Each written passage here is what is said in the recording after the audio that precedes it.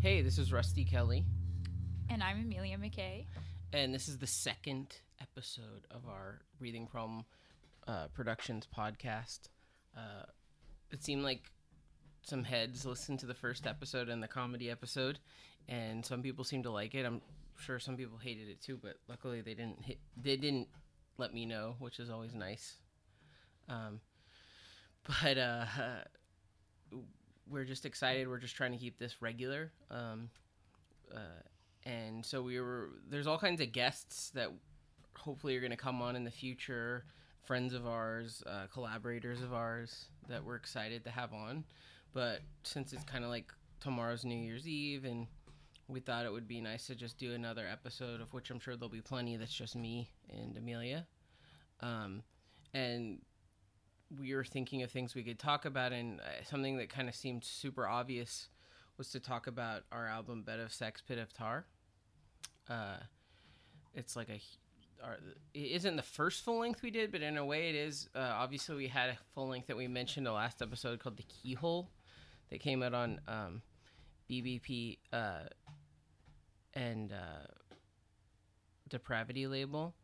And to me, that tape is kind of like a like a beginning of really trying to understand what the project was. Do you know what I mean, Emelia? Yeah. Like we even used tracks. I think we used one. Let's see, how many tracks did we use from The Keyhole? We used the Active Sing with One's Eye.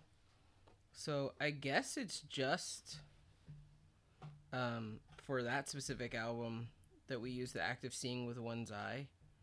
But, you know, there's all kinds of really cool and interesting songs on The Keyhole. Like we mentioned on the last episode, different cool samples Emelia discovered that we used for songs. Like Entropy, Sun, She's Fire. And that, you know, maybe we'll talk about that whole record another time. But to me, really, for the purposes of this podcast, I would say that The Keyhole and the Swallowing Bile Split are basically kind of like precursor EPs that end up, some of the songs carry over to Bed of Sex, Pit of Tar. And immediately I feel like we need to mention our frequent producer and collaborator, Mitchell Kreitz-Crum. He's like a super old friend of ours. Mitchell I met in Austin way back in the day in like 2006, 2007. But we didn't get too close until Emelia and I started dating in 2012. Mitchell and I started a band called Captive, which is like a synth pop project that Emelia also did vocals on some songs too, which I'm so glad. You know, we only did one record, but I feel like it's pretty perfect for that style. By the way, did you like Captive? I love doing it, and I love being there. Yeah. And we'd always get you on stage. I think I always just wanted you to like be in it all the time, to be honest. But anyway, you know, Mitchell produced, you know, he was the synth drum machine dude, and he's so fucking talented. He's produced rap. When I had a goofy rap project once, he did all the songs.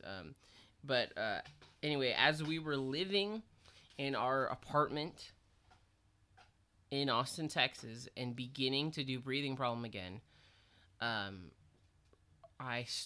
Mitchell actually had left Austin and was living in Brooklyn, New York, and Mitchell and I talk almost every day, and we were talking about, he was doing songs and producing stuff, and this was before Immortalists had become a thing, or I think he had done a couple songs way back, but I think the first song that Mitchell did was the song Highly Personal, which is like a very kind of Alberich-y kind of beat-driven track. Yeah. So I guess we should probably go in order, but I just wanted to say I wish she could be here, but I didn't want to do the Zoom thing just yet. I just thought it would be easier and less, I guess, stressful if it was just me and you talking. But I just wanted to say, Mitchell, if you're listening, we love you. And, you know, he's of course credited, but he's like a huge part of many Breathing Problem songs. He's kind of like, if we were talking about hospital productions, he's like the Chris Lopke Alberich type producer to us. You know what I mean? Obviously, to people that know, like, Alberich, Chris helped produce a lot of great Prurient songs and also he engineered them. But anyway, so the first song on Bed of Sex, Pit of Tars is called Bed of Sex, Pit of Tar.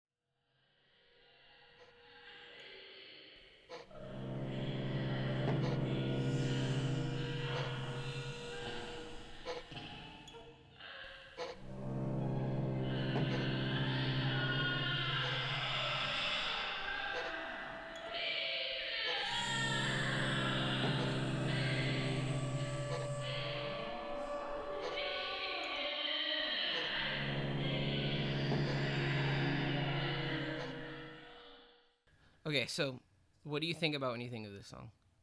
I think of the very beginning of like the layer creation songs, like Right. Which you had a huge part of. It's just like experimenting with Bandcamp and then, Garage Band, yeah. Um, Because Mitchell sent us. Was it how it worked? He sent us the like loops with the violin-y kind of like stuff. But then Emelia began looping her voice and layering her voice in GarageBand, right? Yes. How many layers of your voice are there? It's probably like 4 different layers over top one another. So. And I remember my mental picture of you doing this was in the bathroom, like in the bathroom that we had back in that apartment. Do you know what I'm talking about? Yeah. I don't know why. Maybe you didn't record them in the bathroom, but I feel like you did. You're thinking of the water mic and... No. I'm talking... I don't know why. Anyway. Okay. Not... I remember... That was its own separate thing, but I remember you recording some vocals in our... Not the guest bathroom, but our main bathroom in our old apartment. Huh. But I guess I don't remember that, but I have a weird photographic memory. Everything's like related to like a specific, but I feel like this was the beginning of you really taking control and taking songs in the direction you wanted them to go. Because this song to me is very much so your song with Mitchell, you know. But it's like Mitchell sending something and then you immediately adding what you felt. Do you remember thinking about why you wanted to add layers? Did it just seem like to make sense or what? I think it wasn't like intentional that I would like add that much to it, but then it turned out like just one layer at a time, and then how I could like fill in a different space with like another part of it kind of thing. Here, let's listen a little more.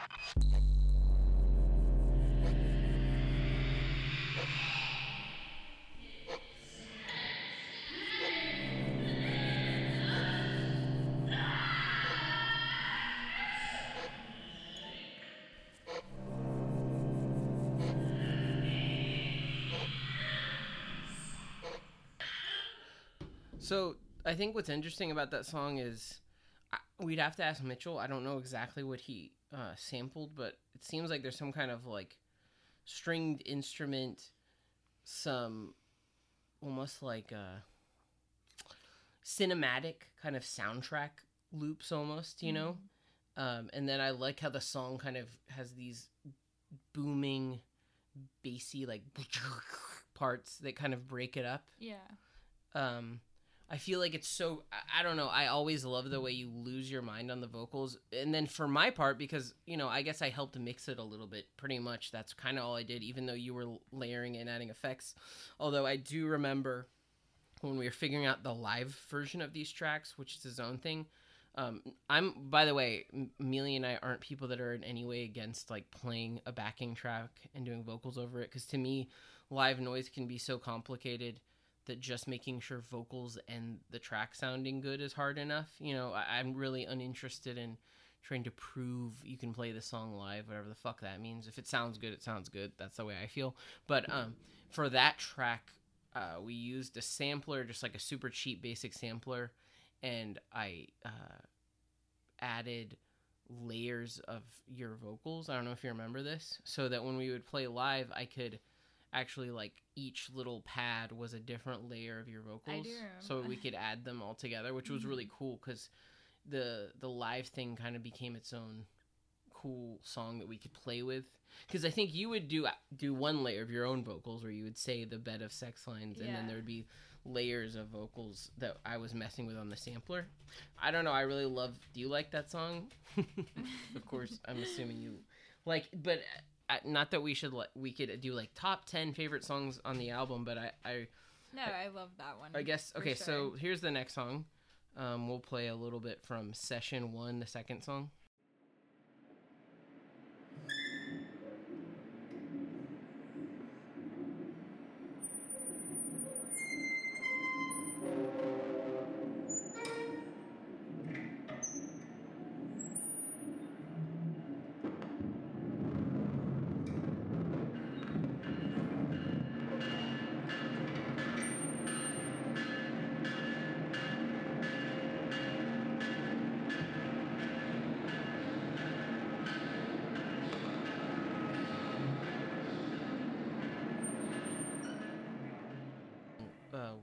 So what do you remember about this track?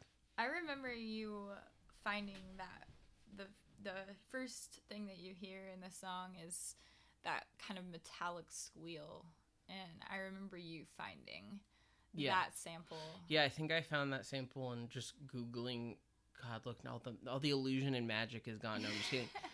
Googling, like, metallic sound, like, I would find these huge banks of, like, collections for samplers, and I would search out interesting kind of metallic sounds that Foley artists use and stuff. And the rest is our own field recordings. In our apartment, we lived right next to train tracks. The train tracks, and it's like a really heavily like cemented area, like where there's a bridge underneath it, so there's tons of reverb, and I was obsessed with how it sounded like right outside of our apartment all the time. Yeah, and it would always just depend on the day or like when the train was gonna come by, and it'd always be these like unique kind of varieties of the same sound, but taking tons of field recordings of the train for this album was like a huge process to find the right sample. Yeah, in like an obsessive way for you. Yeah, and then also I think we did a kind of, you know, I wouldn't say Breathing Problem is necessarily like a kind of ritual industrial project, which is his own micro genre of industrial, you know, but for this track we definitely did a kind of ritual sex magic thing. I or, you know, whatever you want to define magic. I realize that could be cringy to some people, but we definitely, in the room that the train sounds came from, that wasn't our room. It was actually Gilbert's old room, obviously, which is how I view the room as. I know we recorded ourselves fucking, and also I think there was some, like, did we burn, like, paper? There was some kind of...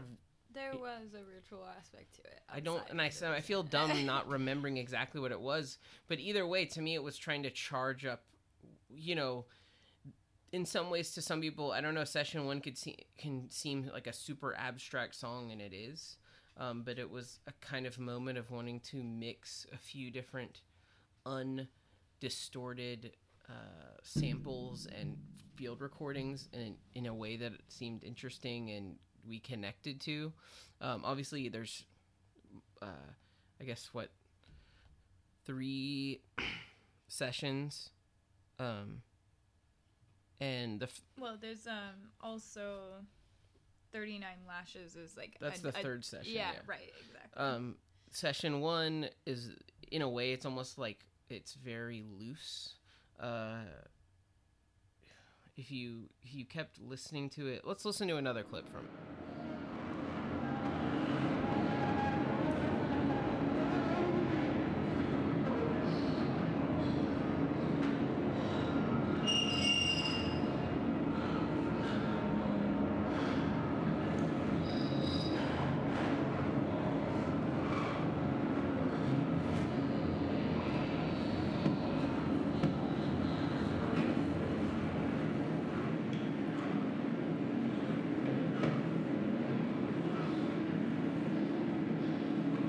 I think what's interesting listening back to this is, it feels like coming from, for me at least, a place of Breathing Problem being in Mattress on the Floor. It's very much so like traditional harsh noise with power electronics. Then the album with Mason, Reactive Attachment Disorder, is very like produced, death industrial. I was influenced at the time very much so by Prince Bermuda Drain, side note. And then with this, I just love this track a lot because to me it was saying like, look, you can just take pieces of something that you love and you can just let them be. You can, there wasn't much editing on these tracks. Maybe we were looping the metal sounds and we were looping small elements, but I like the idea, and I guess maybe this to some people is just like, okay, whatever, is that you can allow a song can be a beautiful, great, interesting song, just allowing it to be what it is and not worrying too much about how edited it is, how manipulated it is, how much distortion is on it, how much reverb is on it. Do you know what I mean by that? Yeah, I do. I think that's why I like this one more than a lot of them. I think just because of that reason. If you were to rate them, right? You're right. If you were to rate them, and I think we wanted the album to be like, have the Mitchell tracks that are produced, however deeply produced you define industrial being, with tracks that were raw and just bare. Do you know what I mean? Yeah. So I definitely love Session 1. Okay, let's move on. So the third song is Places of Reward and Punishment. Let's listen to a clip.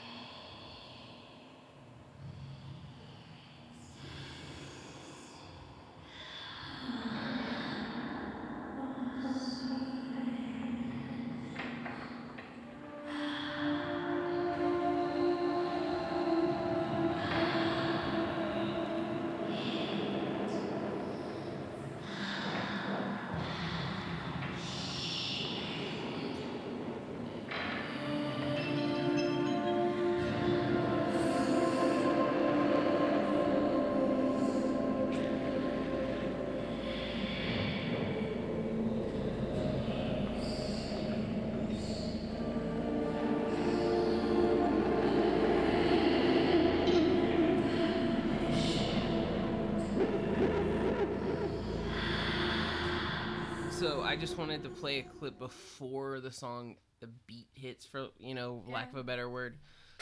This is a track that was produced with Mitchell, but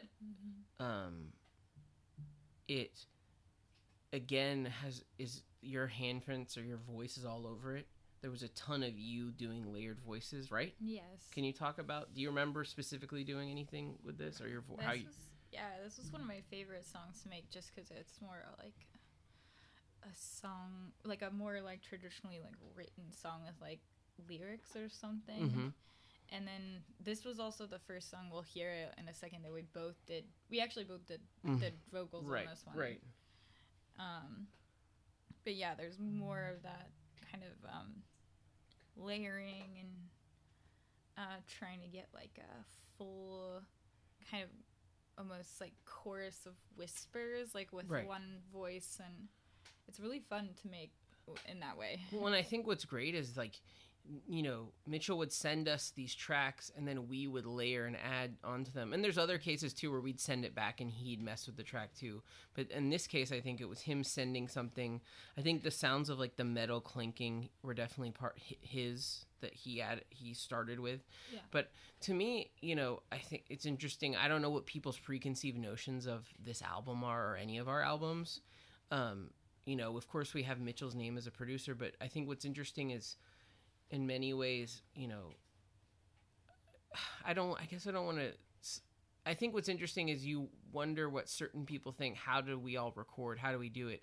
But I think on this album, there's lots of cases of you we were using our shitty little laptop, a Mac laptop. We were using GarageBand, which to me is basically like, I'm sure someone's going to roll their eyes, but like, the Millennium 4-track, because that's where I learned to record, is using GarageBand in 2007. And you hadn't recorded before this, right? You learned to record stuff too with GarageBand, and I think it's amazing how easy it is for people to learn stuff. And you were learning how to loop your voice and how to add reverb and manipulate things. There wasn't a ton of effects or anything like that too. And I think, and this also is another case of when we did the song live, adding layers of vocals onto the to sample pads.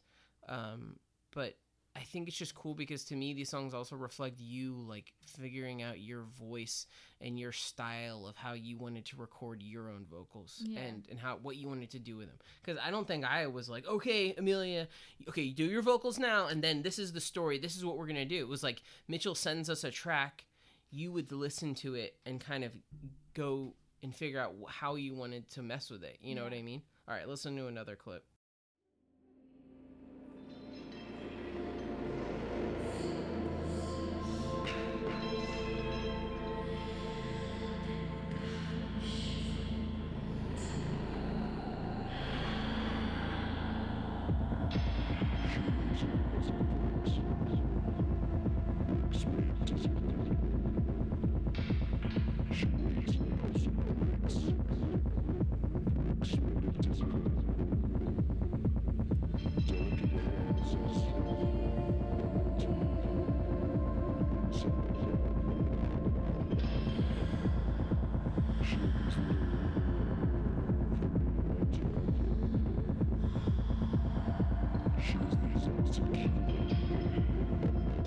Okay, immediately here's another clip. The beat hits, then my vocals come in, and I was just saying, because the lyrics I say is, she waits in a house of bricks made of discipline, and I don't think I wrote those lyrics. I think you wrote the lyrics. I did, yeah. For me to sing. Yeah, there's actually a couple songs. Where you tell me what to sing. Yeah. And then there's the kind of chorusy. I don't know if it's I don't know how you define it, but you're kind of this singing this little melody layer of "I wait for you." Mm-hmm. So I think it would be interesting also to talk about lyrically what you were thinking about when you wrote this song, because the song's called obviously "Places of Reward and Punishment," and we've talked about it before that in many ways this song is about sex, and I think the bricks is probably referring to like the first apartment like on Infield, and the one where I was addicted to drugs that I lived in for a short period of time, and that's where we first started to kind of hook up, for lack of a better term. Mm-hmm.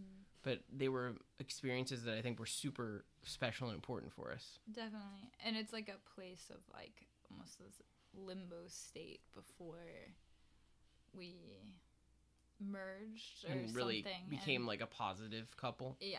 And so I think that's kind of like what I was meaning behind the words.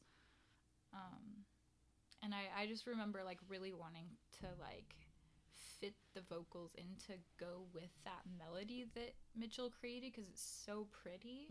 And it was the first kind of opportunity that I had to like use my voice in like more of like a singing melodic way. Yeah. Because you kind of done it in Captive, but I think that was more of a pre-written song. Yeah. Right. And this was your own project, Yeah. Felt great. Let me think. All right. I guess that's a good place. We can move on.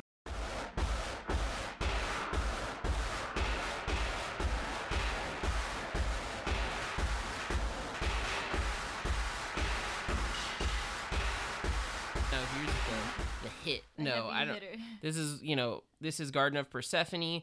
This song we use so far in the opening and closing of our podcast, and this is like such a special song. I think, to me, it was okay. Mitchell, of course, produced this song, and then we added our layers of vocals.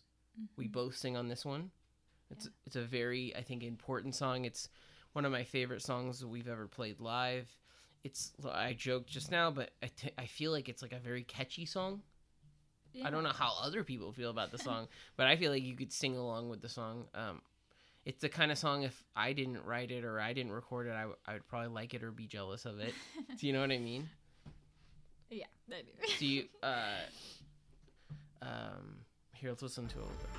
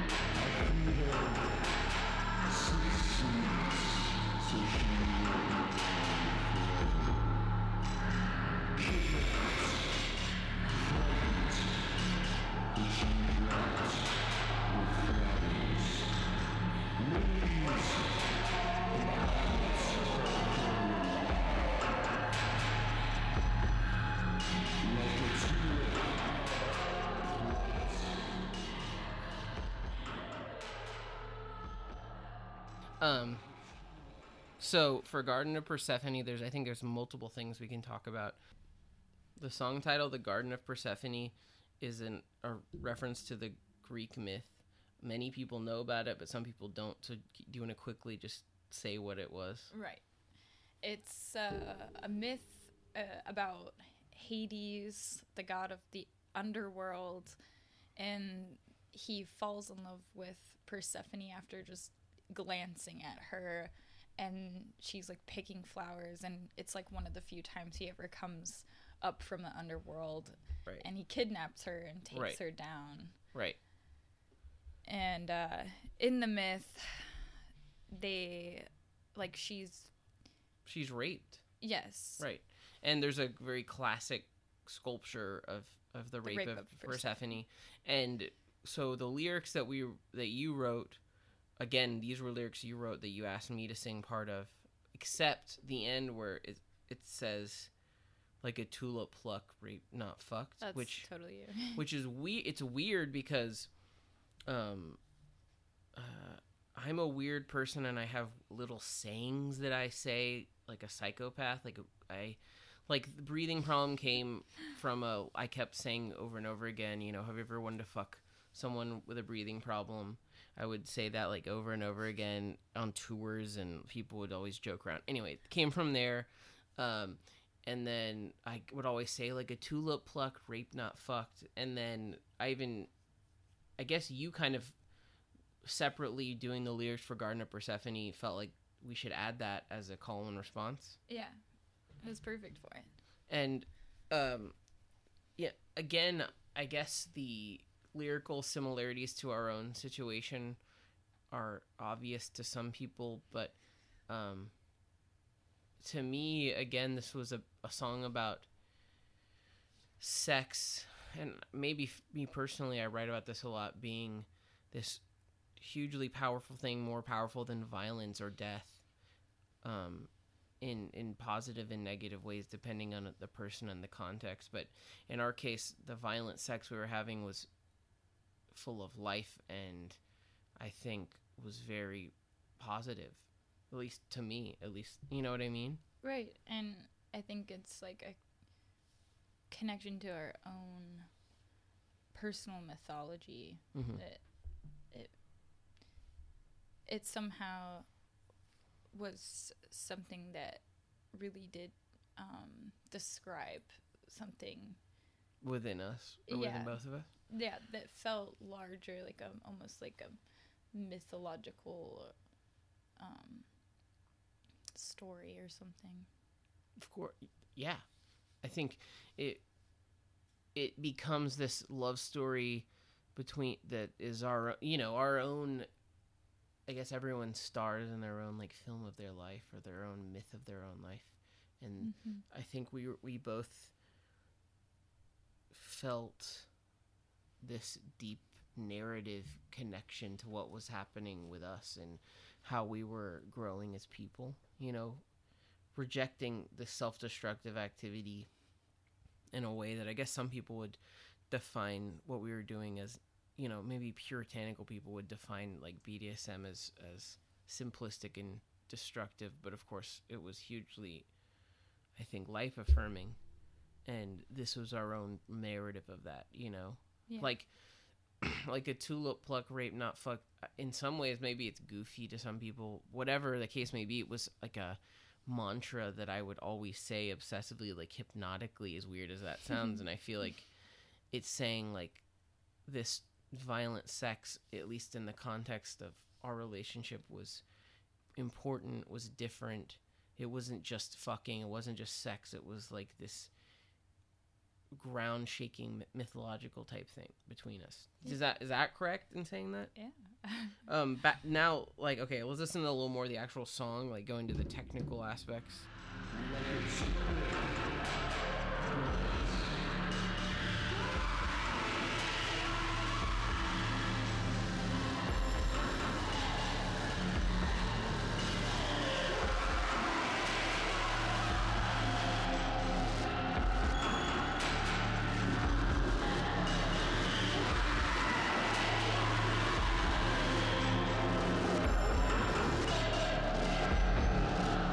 I mean, the actual song musically is all Mitchell.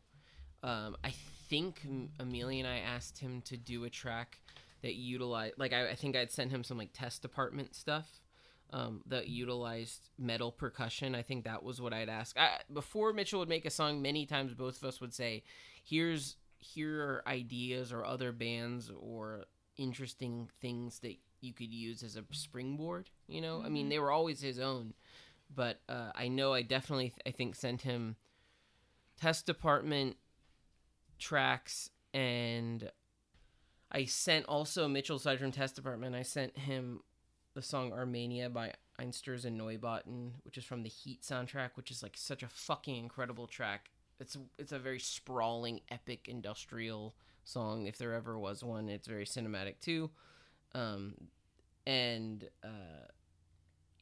I think Mitchell just utilized that metal percussion with the melodies, and I don't know, he did a great job, and it was an incredible thing to be able to like add vocals and take the song where we wanted to take it.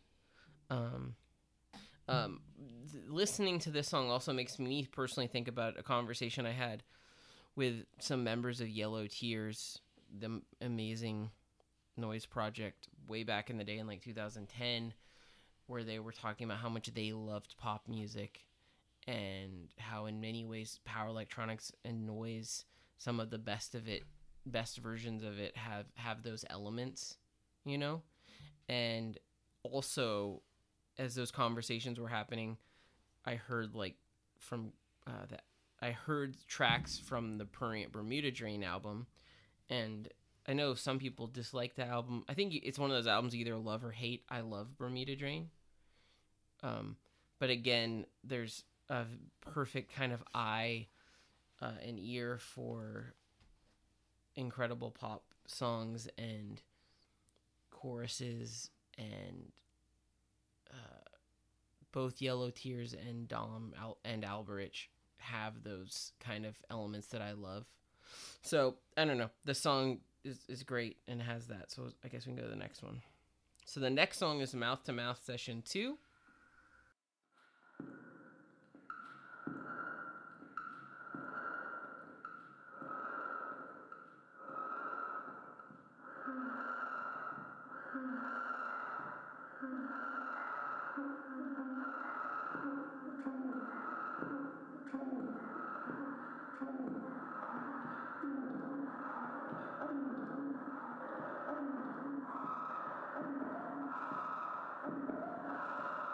Okay.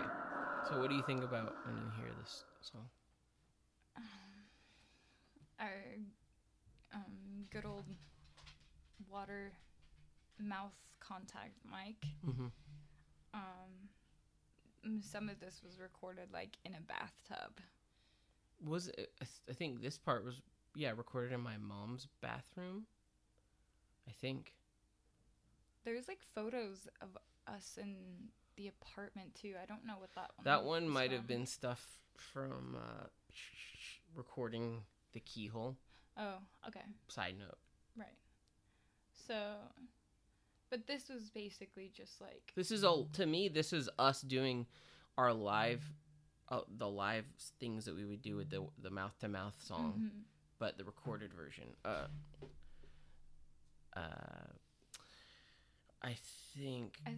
I really wanted it to be like the recording of like literally in between us, and the kind of idea behind like the words like mouth to mouth is very like about like resuscitation. Mm-hmm. Yeah. And so that element of this album is like so important and like personal. Okay. So I think another thing that's interesting about Mouth to Mouth is it's a recorded version of a live performance, so you're never going to get the live performance aspect. Like I was thinking the other day about how the Grateful Dead, which isn't a band I'm a fan of at all, but how they're basically known for their live shows, and their albums are kind of like, hey, I could be wrong, Dead fans, but I think they're kind of viewed as not being able to capture what's so great about the Grateful Dead, which was that they were this live band and you had to be there for their improvisations and long sessions, right? Mm-hmm. So like, to me, what's interesting about Mouth to Mouth is it's, as an artist, you're kind of knowing it's the performative visual aspect, which is seeing Emelia and I with the water contact mic in our mouth doing these mouth loops live. I'll never be the audience member, but I hope that it's an interesting and kind of visual thing to see, right? You're seeing the signifiers of the mouth-to-mouth resuscitation concept, and then you're seeing live samples, which to me is always cool to see live samples, similar to, Yellow Tears does that. They're the best at that. But even though, say, as an artist, we knew it would, it's not like we could put a DVD up showing this, maybe we could, but it wouldn't be the same thing. But I still wanted to do an audio version of it, right? But that's what I'm saying is interesting, is like, you know that the performance will never translate to pure audio because you're not going to be able to show the visual aspect, right? Yeah. All you can do is call it mouth to mouth and hope that people maybe get it, or maybe they don't know that there's two voices being looped. Who knows, right? Yeah. But anyway, that is always interesting to me, how, the certain performative stuff can't necessarily all translate to audio. But I think, by the way, it's a very simple thing that we did. We took this waterproof contact mic, we share the mic, we do vocals and scream and moan into a delay pedal, and then there's a distortion pedal that's used near the end for when things get really intense. In my memory, we recorded maybe this a couple different times, but the final time, I believe, was at my mother's house in her pink and black bathroom. Mm-hmm. Or is it purple? Is it? No, it's pink. Yeah, see? And I just, obviously I love this track. It's a great track. And again, the idea with it being so raw and kind of, and there's no real edits to speak of, is again this kind of contrast with the more produced tracks, right? Yeah. So you have the Mitchell kind of produced stuff, and then you have stuff like Session 1 and this and R and a couple other tracks that are more loose and raw, which here we can listen to another sample from it.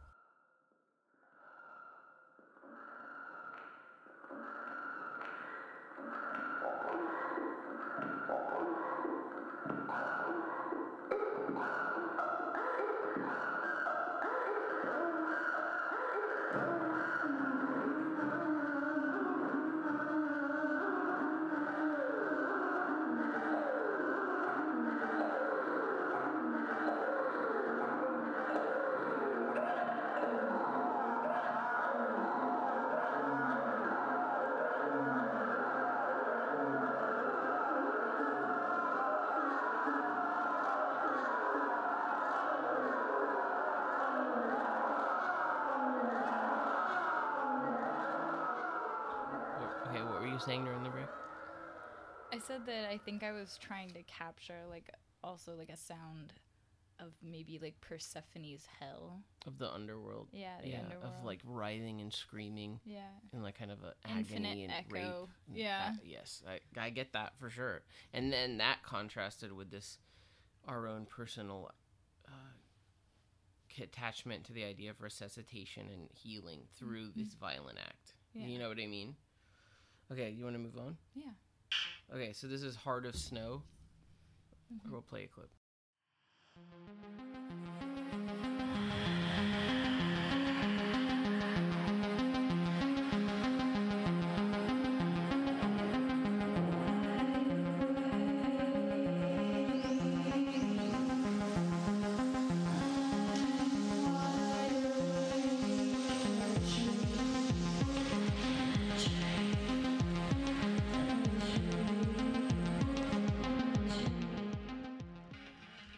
So here we go. This is, I think, what's interesting to think of this pattern.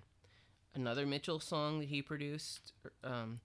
You wrote all the lyrics to this song, and I do my own lyrics too. So again, this is a song where there's layers of your vocals doing these beautiful kind of whispered melodies through reverb, and then contrasted with my kind of pitched vocals. Yeah, and I remember specifically this song. I wrote, like, all the lyrics for you to sing, and I remember trying to make you do it exactly how I wanted. This. Do you remember yeah, that? like yeah. I made you do, like, multiple takes. 5 takes of it. I mean, I love this song. This song, you know, Mitchell obviously did a great job with the different synth sounds and the beats, but again, this song kind of veers into myth territory, but I guess more fairy tale territory, because it's, you know, the title is a reference to Snow White, obviously. Can you talk about the lyrics? Yeah, and so it's like a similar kind of myth that involves, the huntsman, and he, like, is asked by the dark, like, evil queen to kill her and cut out her heart as proof. And instead, he can't do it, and so he cuts out a pig's heart and brings it back instead. So she's off the hook, but she's now but she's lost in the woods. Right. Yeah. And again, you know, I think it's interesting to go to a personal thing. When I met you, and still, of course, you love. You know, you love fairy tales and Disney films. I liked older stories though, like the Peter Pan book. Like, right, that's another thing that we should have talked. Well, we're going to talk about it now. Amelia loves Peter Pan. Yeah, I love the J.M. Barrie books. And you love the cartoon, of course, too, right? Oh, of course. Well, it comes, but yeah, totally. All of it. Well, I think, but that's one. When I met you, I remember you talking to me a ton about Peter Pan.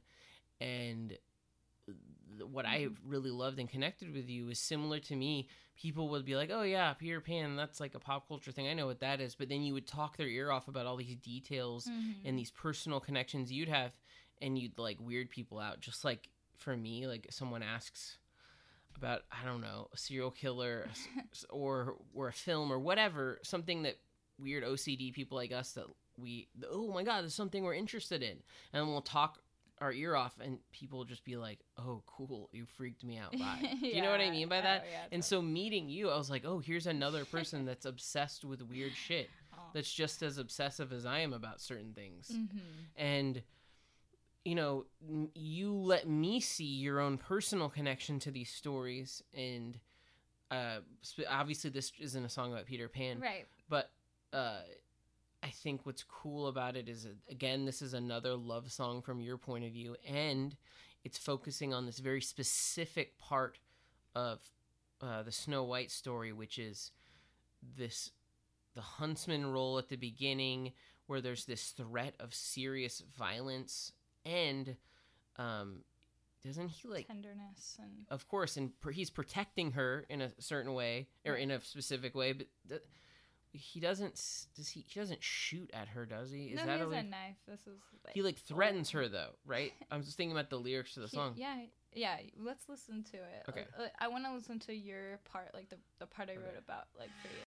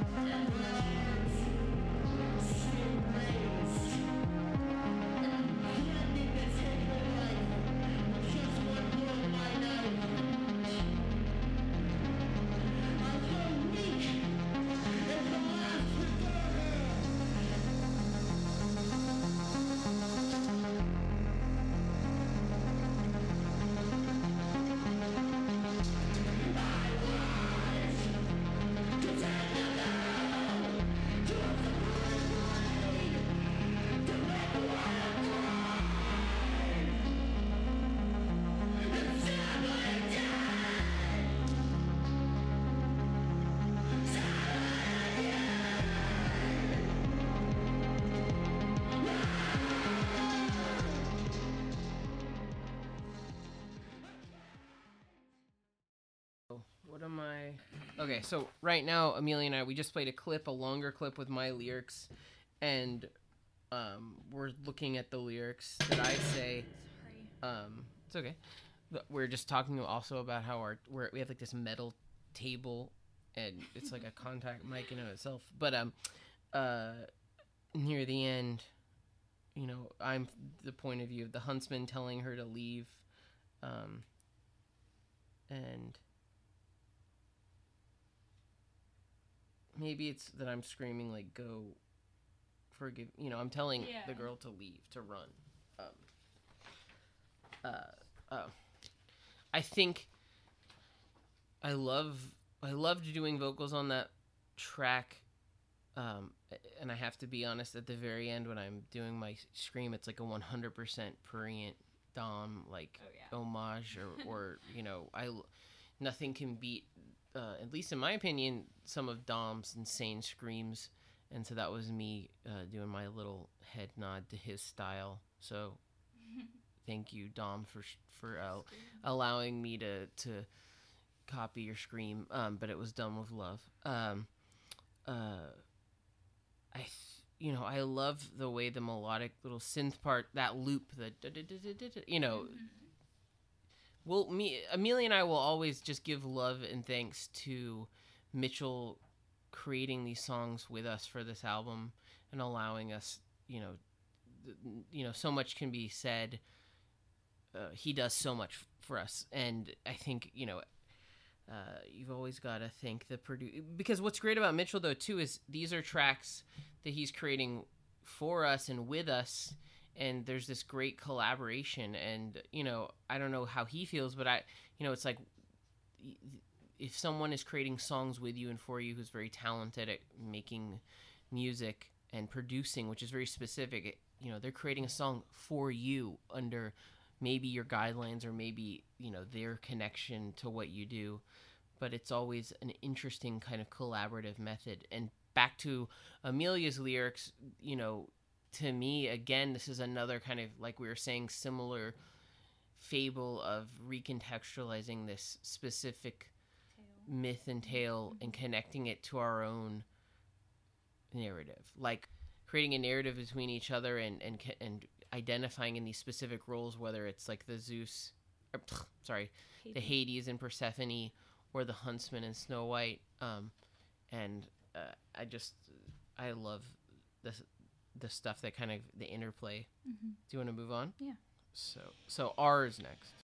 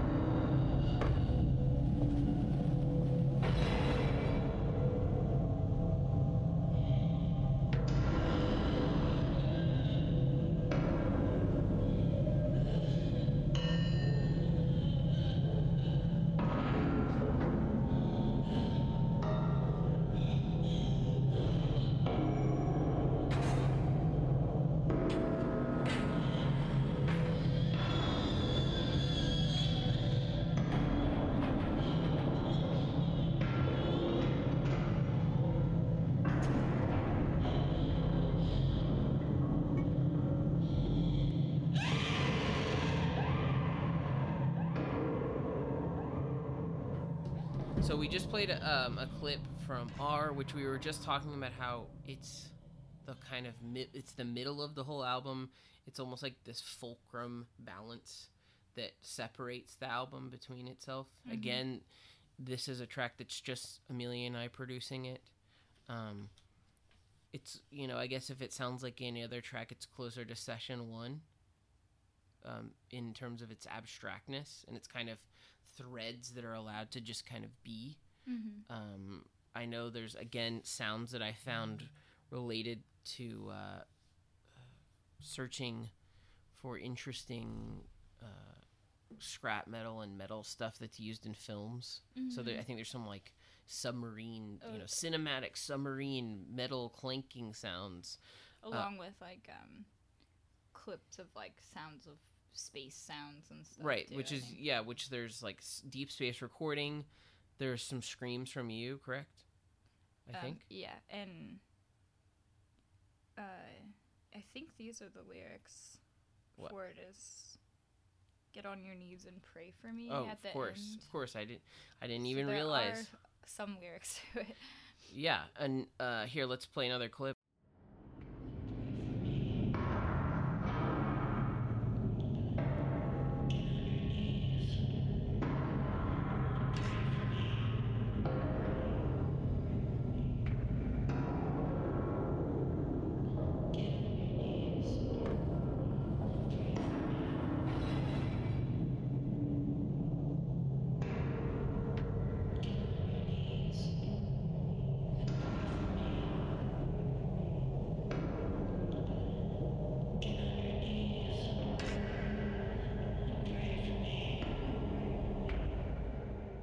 So we just played a clip that, I almost forgot.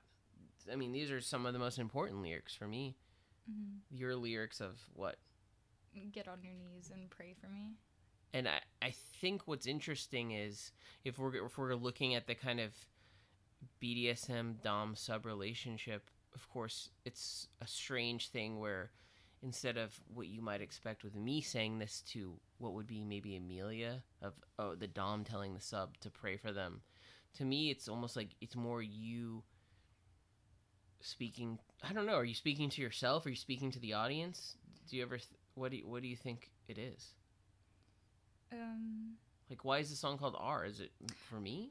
Yeah, it's for you. Wait, so it's supposed to be Rusty or restricted. Right. R. It's your initial, so. Or maybe is it you saying something that it's like me saying that to you. Yes, and then it's one wish of those fulfillment. It's the same thing, yeah, as what you said about like repeating a phrase, like a mantra. Yeah, and it's not even directed at like an instruction for someone else. And to me, when I think of it too, when you wrote these lyrics, I loved the idea of, again, this, what someone might define as violent or destructive sex, being related to not just obviously religion, but the idea of prayer, the meditative quality of the sub and the dom, I guess, worshiping the other person, both of us worshiping each other. Yeah. So, if you look at the booklet, if you have the double LP that was released on Torn Light Records and Breathing Prom Productions, this track has the lyrics in the corner, and then there's a black and white image of us on the bed, which we'll talk about those pictures more after. But I think, again, if this is like also the middle of the album, I guess it's pretty direct. Like, there it is, Yeah. And what? I don't know. Is there anything we need to add?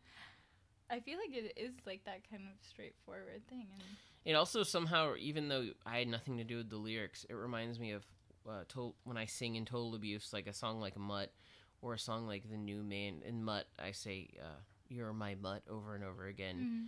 You're nothing but my mutt. And then let's say, like, The New Man, I'm saying, like, I know that sex is worse than death.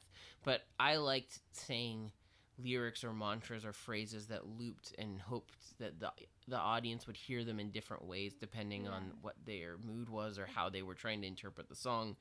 And it's interesting that you kind of were doing that too. Maybe that's how I see it as a vocalist. No, I love that, yeah. Okay, so let's move on. And I guess I should add, again, this song is not that many layers. There's some reverb.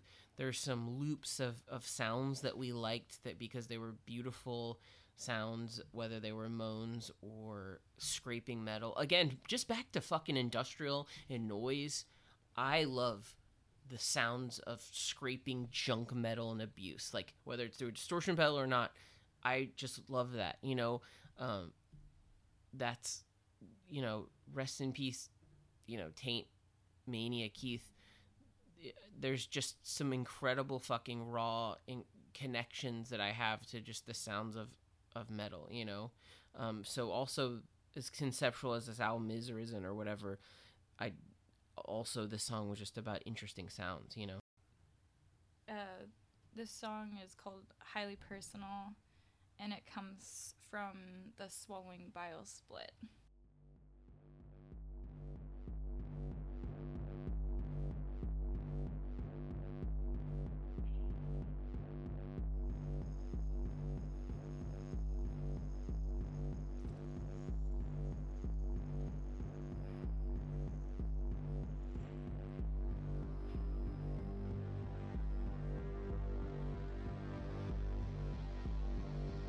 Okay, so so this was definitely either the first or one of the first Mitchell songs, okay? Yeah. At least this is what I remember. And I 100% was like, Mitchell, can you do a song that, is influenced or has a similar sound to, like, Alberich's, what's the song?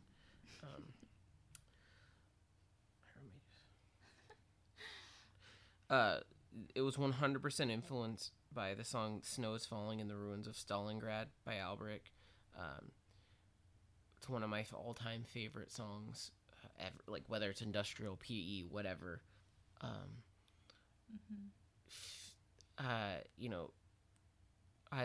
I'm happy to, like, say, here's where we were influenced, because to me, music that I love is all about, like, people influencing each other, and so Highly Personal was our love letter to that track and to the genius of Alberich. And he did that song, and in a way it's a kind of simple song. Emelia's doing flanger vocals. There's some really cool melodies. There's some industrial beat driven stuff. I think this again was made before Bed of Sex, Bit of Tar was made on the Swallowing Bile split, which was called Highly Personal too. And I think it was just a song that I loved because I think the song's really great, and I wanted it to be on the album. You know, I don't know how much, you know, maybe it's an outlier song, so you could say it doesn't have as much of the lyrical threads as the other ones do that were written specifically for Bed of Sex. Mm-hmm. But to me, it's a song that, in terms of audio style, matches with the album, is a beautiful song. Your vocals are great. And the title, Highly Personal, is a connection with what we're all about. So I guess it's a quick song. Here, we'll play another quick clip of it.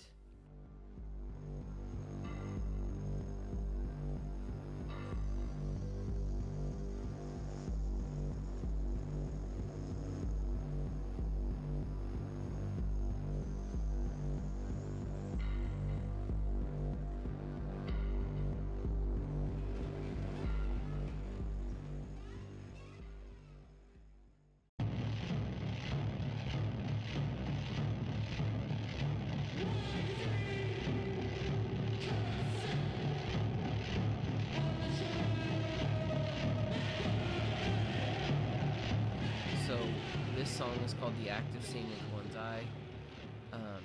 It's another outsider song. It's a song from the Keyhole album, and this one was just me and Emelia producing it, and I wanted to create a kind of simple loop that we could do.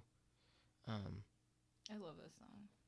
Yeah, I love this. I love the loop too, and you know, it starts with my vocals, and then you add your vocals to it. The actual lyrics are related to the true crime elements of the Keyhole, which this song references the Mr. Cruel case of Australia, which is a really interesting kidnapping murder case you can look further into, but it's a case that still boggles my mind. 3 girls were kidnapped. I could get details wrong, forgive me, but 3 girls were kidnapped from Australia in, I believe, the early 80s, late 70s, early 80s. The first 2 girls were kidnapped by the same man, and they were kept alive. They were taken out of their houses. It seemed like whoever kidnapped them had cased the house and knew everything about the ins and outs of them and their family. But they were kept alive, and there was interesting details about how the guy washed the girls. Maybe he was filming them. The girls never got sight of the guy's face. But then with the 3rd girl, Carmen Chan, she was kidnapped and didn't show back up and was later found dead. And some people theorize that maybe she was killed because she saw the face of the kidnapper. The kidnapper has never been found. It's one of, like, the, you know, I'm sure we can talk about this in a separate episode, Emelia.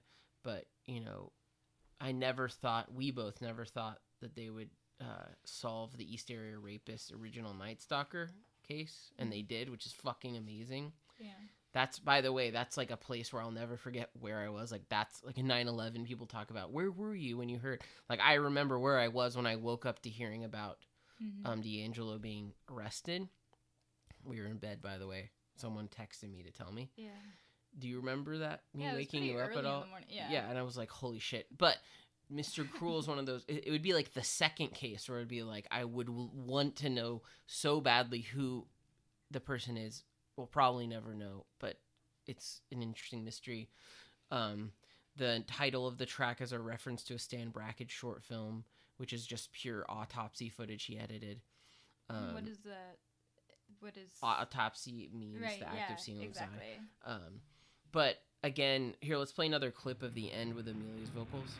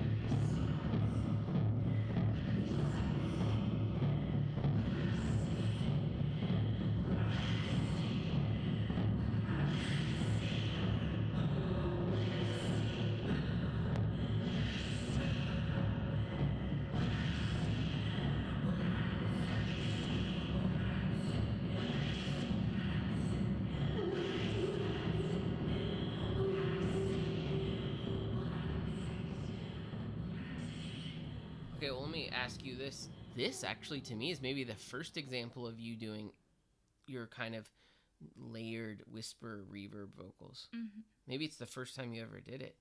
Yeah, it was very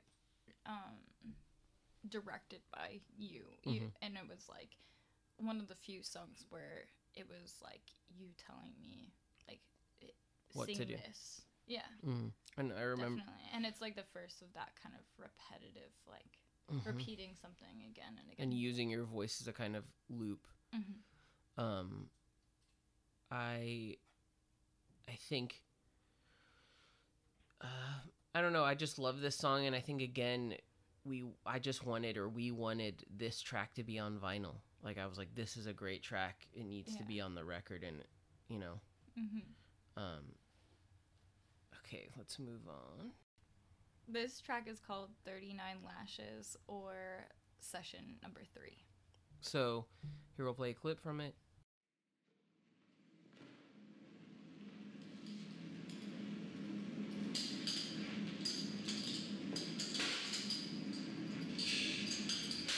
So, in line with the other sessions, this is a very raw kind of field recording based track.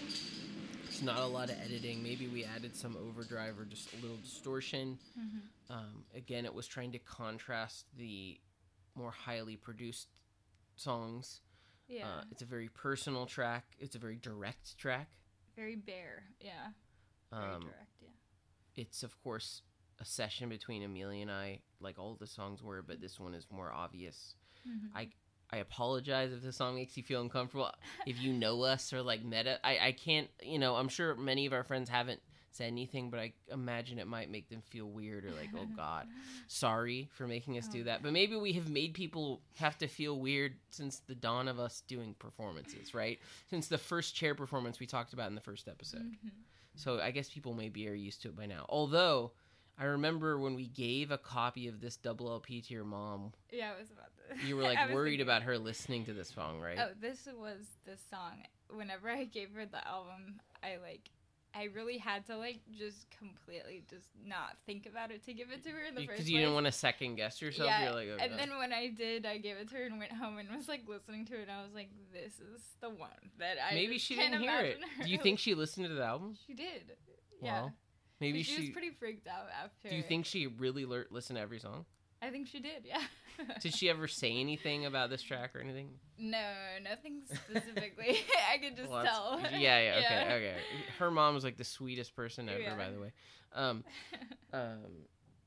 This track is a reference to the supposed 39 lashes that Christ was given, which is actually also a reference to Lars von Trier's film Nymphomaniac, right? Yeah.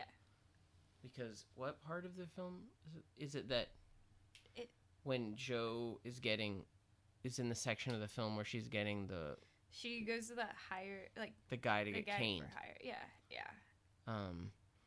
So we love Lars von Trier, right? Yes. Well, I remember we saw Nymphomaniac first when it was on video on demand, and then we went to the theater. Yes. In Austin, back when you could go see movies. I miss movies. We went to see it with Gilbert. Right. And again, I love Lars von Trier. I love that film. It's a great movie, and that was our little nod to it in relation to, that we could do. I'm sure someday. I hope we do a a Lars von Trier. We could do like a Depression trilogy talk about our connections to his films. Mm-hmm. Because when we met, I think did I show you Melancholia first, or did I show you Nymphomaniac? Yeah, I don't know which one. No, it was totally Melancholia. You have that Melancholia tattoo. Right. I remember it was just like a mess that we had to watch. Melancholia had come out only like 6 months before, I think. I have a Melancholia tattoo. It says, "The earth is evil. We don't need to grieve for it. Nobody will miss it," mm-hmm. Which, you can be like, oh my God, that's just like nihilistic, edgy. I love that film. It's beautiful. Oh, it's beyond totally. To me, Lars von Trier is really interesting in that he makes films about women.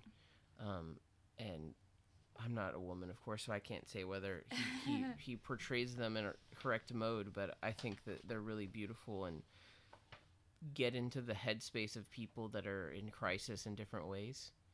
But so we both, needless to say, his films are deeply connected to us, and I'm sure we'll do episodes about his work. Also, when we saw the house that Jack built, the fire alarm went off in the theater. We'd driven to San Antonio, we live in Austin, to see the movie in the theater because it wasn't showing anywhere else. Because we're those people that need to see films in the theaters because it's important. And the fucking fire alarm went off. And we had just watched the part, it had cut off right after the part where they cut off that lady's breast. Yeah. And then we all got kicked out. And then everyone had to wait. It was like so confusing. I think we waited out. There was no fire, obviously. For like 30 minutes. Some people left. Some people didn't. And then they let us back in. And they we had to rewatch that part. Yeah, we went to the only screening probably that we got to see that part twice. And somehow the whole theater, you know, I don't know how some people feel about the film. I fucking love the movie. But the folks in there everyone were really chill. happy and chill, and like it was like a good time. You know, it's a raw, harsh part, but it was like, you know, when you're in a movie theater, whether it's like a premiere or whatever, there's a kind of feeling you're in a group and you're going through something together. And then we had to like wait around for 30 minutes and wonder if the theater was going to get burned down. So it was a good vibe. Anyway, that's our story about that. Okay, so let's move on. This track is called Holding Your Hand.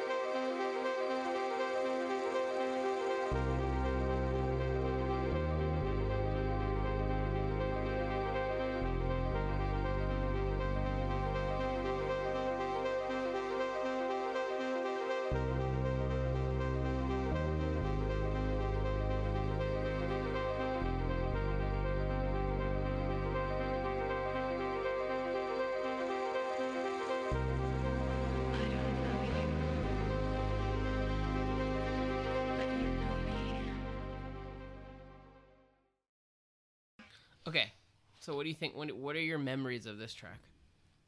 Well, it's definitely like one of the most pretty songs that like Mitchell's ever produced. So I was super excited. It's a beautiful track. Mm-hmm. There's like, I think it's a song that kind of reminds me in some ways of Your Last Day, which is like a song Mitchell produced. We'll probably talk about it in a second, but a similar, just in the sense that they're both, in a way, I define them in my headspace as linear tracks. Mm-hmm. They repeat, they loop. Of course, there's Holding Your Hand breaks it up a little with like a kind of snare drum kind of portion that is added. Mm-hmm. But I don't do vocals on the song. So what were the lyrics about? Is it about our relationship? It's obvious that it's about us. It's definitely like the most straightforward kind of like diary experience, really, of our relationship, and mixed with just like almost like spiritualizing it all or something. And that's interesting. And I guess like it was kind of like inspired by the idea of like the role of women in this like world as like the doorway to like life and death, and the idea of like holding your hand is like it kind of represents like a woman's like role at the end of just being the one that is the caretaker for death as well. And so it's like not just about, say, a relationship, but also about going through life together, and the woman as the like, she leads the man and like all humans in and out of life. Yeah, that's really cool. I didn't even. Oh well, you know, I knew it, but I think it's always kind of look at the lyrics. We're like, I'll read. Yeah, you should. Let our house of bricks crumble. Let us be dust. Let time wash over and remove all traces. all that remains are the ashes of the vows we burned on your last day. Wait, is that your last day's lyrics? No. Oh, it's not? Okay. It literally goes into that song. Oh, that's what it is. Yeah. That's what's so cool. So it's like you were aware of where it was leading to. Yeah. I mean, of course, I love those lyrics. Can I just look at them? Mm-hmm. I just love the lyrics so much. Sorry.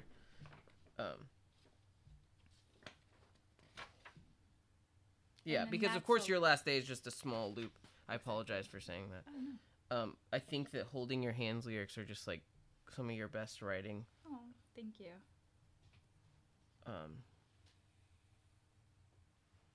I will hold your hand, though I do not know you. Let my lamentation be a prayer, and your markings an oath to the gods I pray to. I have seen them fighting and fucking, and I was horrified. But you take me and uplift me, and I realize there was nothing to be afraid of but you. Jeez. I love those lyrics so much. Do you remember writing them over time? Over time, yeah. I mean, they're insane. Oh, my God. It's definitely like the like much more, like a longer lyrical song. Yeah, for sure.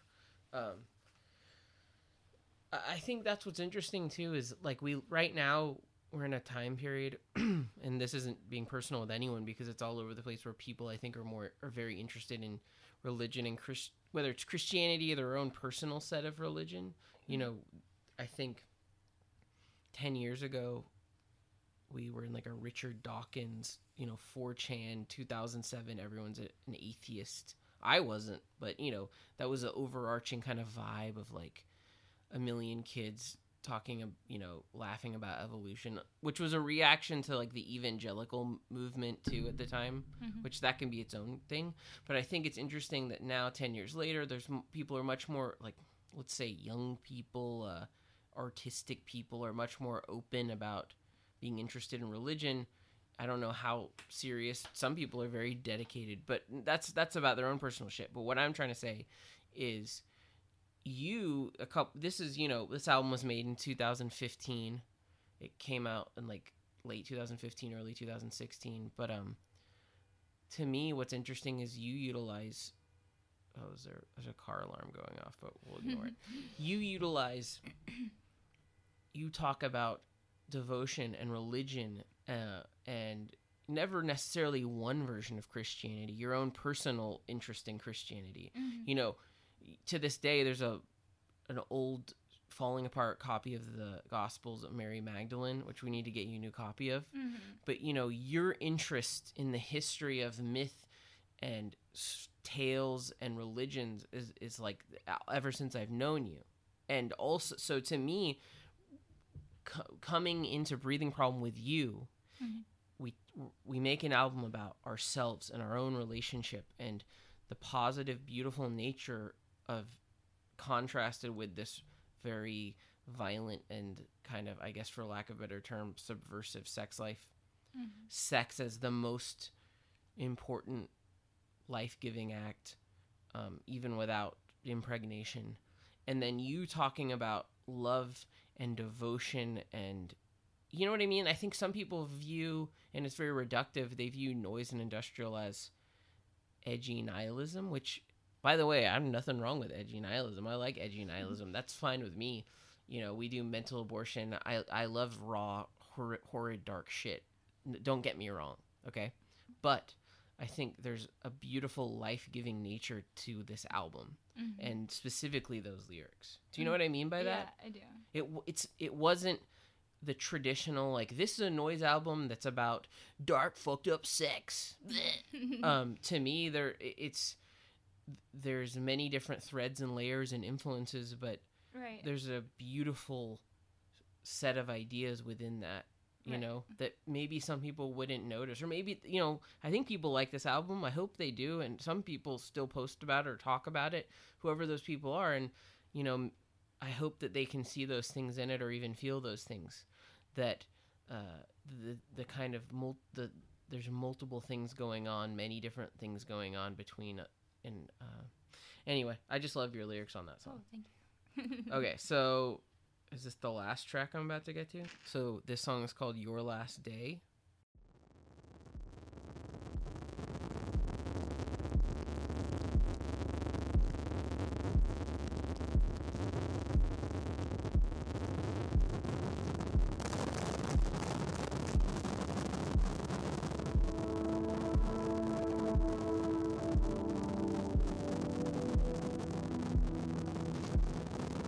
show something passion that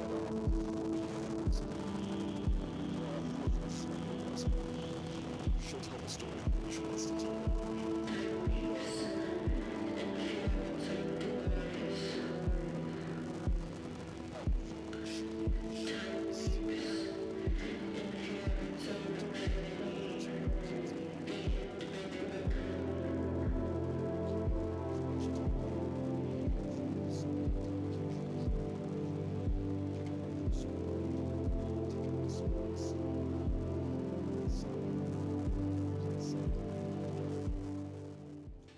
Okay. This song, what do you think? What is your thoughts? It's like so. It takes me to like just that era of like playing this live, and this was just usually we would save this for last because it is. And it's just, the last song for a set. And I love the ambient aspect of it. Again, Mitchell produced this song with us. Also, Swallowing Bile in a way produced it because the crackle and crunch and the voice you can hear underneath is Ethan from Swallowing Bile's voice. We asked him to send us some kind of spoken word noise, and he took that, he meaning Mitchell took that and then added his own synth and production and then sent it back to me and then you did the vocals and I helped mix it a little bit. And the lyrics for that you repeat, can you read them? Sure. Time weeps in fear of its own demise. Now time weeps in fear of its own infinity. The end may never come. So I love those lyrics. I think they're also perfect for the last song in an album in a way. Also, if you maybe, in my mind, the album is on a loop. So like this song ends the album and then you start with Bed of Sex, Pit of Tar again. Do you know what I mean? Like you could almost loop the album. Yeah. Could you talk about what you were thinking when you wrote those lyrics? Do you remember what the song was about to you, or were they just lyrics you liked, or? I guess we were like to kind of refer back to like what we were talking about with the last song, and kind of just like that diving into like religion or like a spiritual aspect of stuff. I remember having conversations with you just like about like almost like celestial forces of like darkness and light, like making love and like fighting at the same time. It was like a concept or something that you had, like it was like an idea for like a film. Okay, yeah. Do you remember that? I don't know if I do, but there was a kind of mix between fighting and, I mean, yeah, even and thinking back, it was basically like witnessing, like that sci-fi. Yes, that sci-fi. Okay, I'll quickly idea. say I since I was Go ahead. in high school, I had a short story idea. Like I wanted to create a traditional, like old school sci-fi story, and without getting into this narrative, it was never written, but it was about somebody witnessing the beginning of time, and in their mind they see these abstract kind of godlike beings. They're not, whatever they are. In his mind, he interprets what he sees as that, because he can't. There's no other words for it, but he witnesses the beginning and end of time. And when he comes back after seeing it, it's basically like the government hires a man to go into a machine to see the dawn and end of time. And the government says, okay, maybe we can deal with unrest in our future society. What do you think you saw? And they actually have a recording of what he saw. And when it's played, the world interprets those recordings as proof that heaven and hell and God and everything are real. And they all commit suicide except this guy, because the guy was like, I don't know if that's what I saw. But anyway, I think I told you the story, and that's kind of like your interpretation of those. I think I just like love that concept. It stuck with me, and it made me build on to that in my mind, and like also kind of just these lyrics here are also such an early kind of stage of of learning about that kind of stuff slowly. Like your own interest in of like in the larger concepts of the fear of death versus like the fear of infinite. Well, at the time also, like, I was constantly when I got sober, I was, for some reason, maybe it makes total sense, very dealing with, I guess, existential dread, which everyone deals with, but somehow, hey, this makes total sense. I got off heroin, which heroin is the drug that makes you not worry about death. You're like in the midst of death. You're completely happy to die. At least that's how I felt. Yeah. You're like a Buddhist, just completely, or not a true Buddhist, but in your mind, you're like a little meditative doper that's just taking your drugs and you're not worried about anything. So when I got sober, I was definitely, I wasn't feeling the obvious symptoms of withdrawal, but what I was instead feeling was a kind of psychic withdrawal of accepting life and death over again. Something I had already kind of dealt with, and everyone deals with it as, say, like a teenager. Yeah. I was experiencing in my late mid-20s these very intense dread-induced feelings of infinity and time. Which was happening all at the same time. Right, and I would talk to you about it. And, of course, Emelia, and I think many women, that's its own conversation, completely deal with those feelings differently. Let's just say that. I think that's what that's about. Holding your hand, it was about, like, what I was trying to say. You kind of protect being... And then your last day is, like, almost saying, like... Don't. Yeah, don't... The time itself, like, is something that you can fear, but it's also, like... your fear of your own disappearance versus, like, the real actual fear of that you're infinite and this is ongoing and it will never, you can't stop it. Right. Like, that's it's a flow. Yeah. Right. And, that's why I love this conversation. We're talking about these songs and their meanings, because sometimes, you just make an album and you make it and you kind of know what it's about and you don't worry about it. But here's some of the things that we were thinking. And so I love that song. So that's it. That's the full album. But I think there's a couple more things we should talk about. Yeah. We should talk. I want to say a big thank you to Alex York of Torn Light Records. He messaged me and Emelia and said, "Hey, do you want to do Breathing Problem on vinyl?" Of course, it had never happened before. And I said, "Yeah, let's do it, but I want to do a double LP." And so that was how Breathing Problem Productions came on, as we co-released it. So it was fair. We were both bearing the brunt of a double LP, but he was completely down for it and so supportive. And thank you so much, Alex York. We love you. And Torn Light Records is amazing. It's online and in person too, so support them. But the art for the album was a photo that we had conceptualized, multiple photos that were taken by Brian Lee Taylor, a photographer and musician from Austin. And we went to him saying, "Can you take these photos of us?" But they were the photos, specifically the cover for sure, was influenced by, if you want to... We were super influenced by Antoine D'Agata's photography.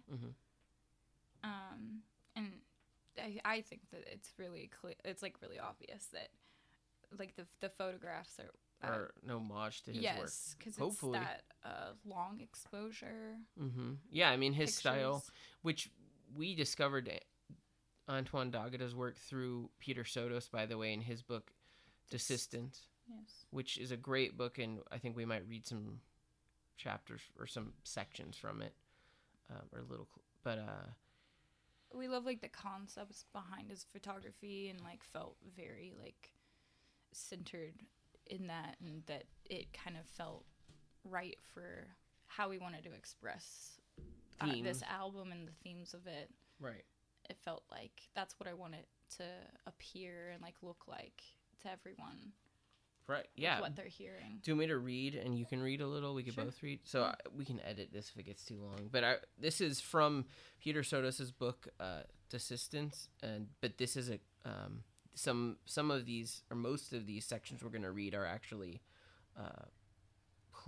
sections from Antoine D'Agata interviews and writing from his own work. Like an actor in my own script, I face up in the flesh to the disorder of the world, to its violence and indignity. It is not a question of opening my eyes to this world's excess, but of measuring myself against the truths concealed in its depths, of melting into it, letting it contaminate me for better or for worse. Okay, so I love it's so beautiful.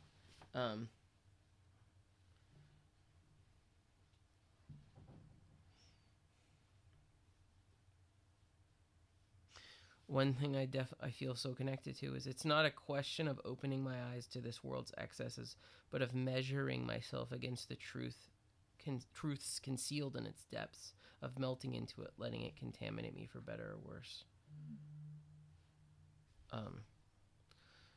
What are your connections to it? What do you feel when you read that? I think it's like no longer being just the subject of something, even though you've interjected yourself into your own work for the sake of showing experientially the intensity within.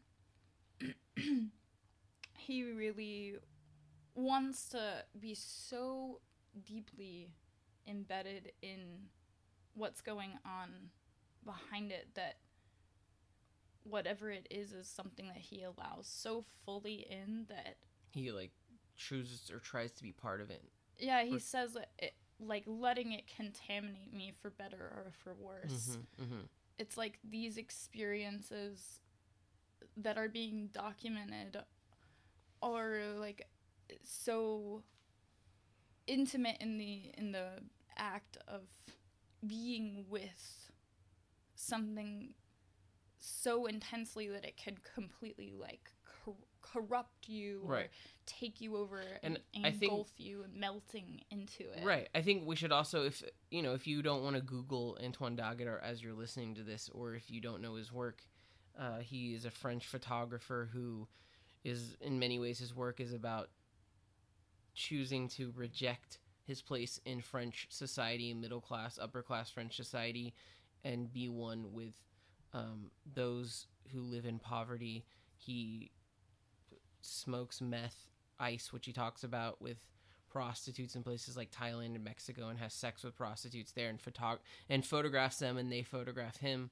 And he in his work, aside from just photos that are beautiful and amazing, a lot of his work comes with these pieces of writing where he's explaining his reasonings behind these things. And of course, I think what's interesting is, as we were making this album, although we don't necessarily, one for one, we aren't doing exactly what he's doing, but rather there's a connection to the way that sexuality and sharing that sex, and that what some people view as degenerate, disgusting sex, is a freeing and beautiful, and for us at least, life-giving act. Mm-hmm. I guess I wanted to read I was going to read a little bit. I show my life that I share with those able to evade the social order, to dissolve into the nothingness of their ephemeral survival. They offer themselves to my eye, my heart, my body. I conceive of photography as offering oneself to reality, a salutary intercontamination between an individual who is the master of his acts and the world around him. But today it is saturated in good conscience, in right-thinking condescension, in indecent sentimentality, and cheap sociology. It misleads us about its power to reveal, to think, decipher, and analyze. The solidarity it displays is sordid and hypocritical. Its intelligence is mean, narrow. Under the cover of objectivity and materiality, it claims to be the bald truth, but shows a rigid state of things, a partial and cynical vision controlled by the economic interests of its clients, commissioning parties, sponsors, and dealers. I dive into the mirror the world projects. I exacerbate my desire. I adjust the distance separating me from others. I no longer bother about reducing the world to an intelligible and representable surface. The vice is tightening. The multiplication of iconographic networks is reducing flesh to its flimsiest expression, but I am participating in its final contortions. I photograph to face the world, engaging the same inexhaustible protocol, traversing and being traversed by experiences whose common denominator is excess. Confronting the inherent contradictions to the use of documentary photography, I document what I live and live the situations I document, on a path overshadowed by risk, hazard, desire, and unconsciousness, in a frantic search for the feeling of being alive, of being part of life. Mm-hmm. There you go. Yeah. I mean, also, I wonder if there's a White House double LP collection of tracks, and the album collection, of course, is called The Feeling of Being Alive. I don't know if that's a reference. I love that section. I don't even know how much needs to be said. But just separately, I would ask all people if they're interested in what they read, or if they Google his work, check his work out, purchase his books. Art is beautiful and great and amazing. And I think he's one of those examples of someone who truly lives his art and rejects the disgusting nature of the art world and all its capitalist hellscapes. And someone like, Peter, this is a book that Peter Sotos wrote, where he's taking, in many ways, it's like a critical book of Sotos taking Antoine D'Agata's work and putting it in new contexts and discussing it. We haven't read any of the sections that Sotos talks about, but, Peter Sotos, who's one of the biggest sweethearts in the world, could be an art teacher or a professor. I wish he was one. He doesn't, because he is able to show work that is forgotten or unknown by many people. He of course did another book called Pure Filth about Jamie Gillis's gonzo porn work, but he knows and exposes people to incredible art. I just want to say that Emelia and I'll probably do maybe other episodes about Sotos. I want to do an episode where we go over each track of Buyer's Market someday, but anyway, I think it's important to say, when we're getting back to our album, that we were reading this book, we were looking at his work, we were connecting to it, to the idea of taking this very personal act and this act between us as being outside of the kind of marketability of traditional music and performance, and it's 100% our own world.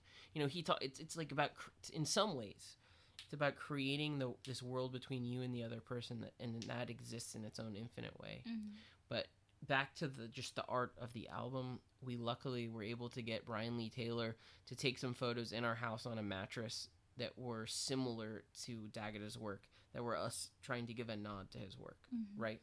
Mm-hmm. And create the bed of sex, pit of tar. Literally. Yeah.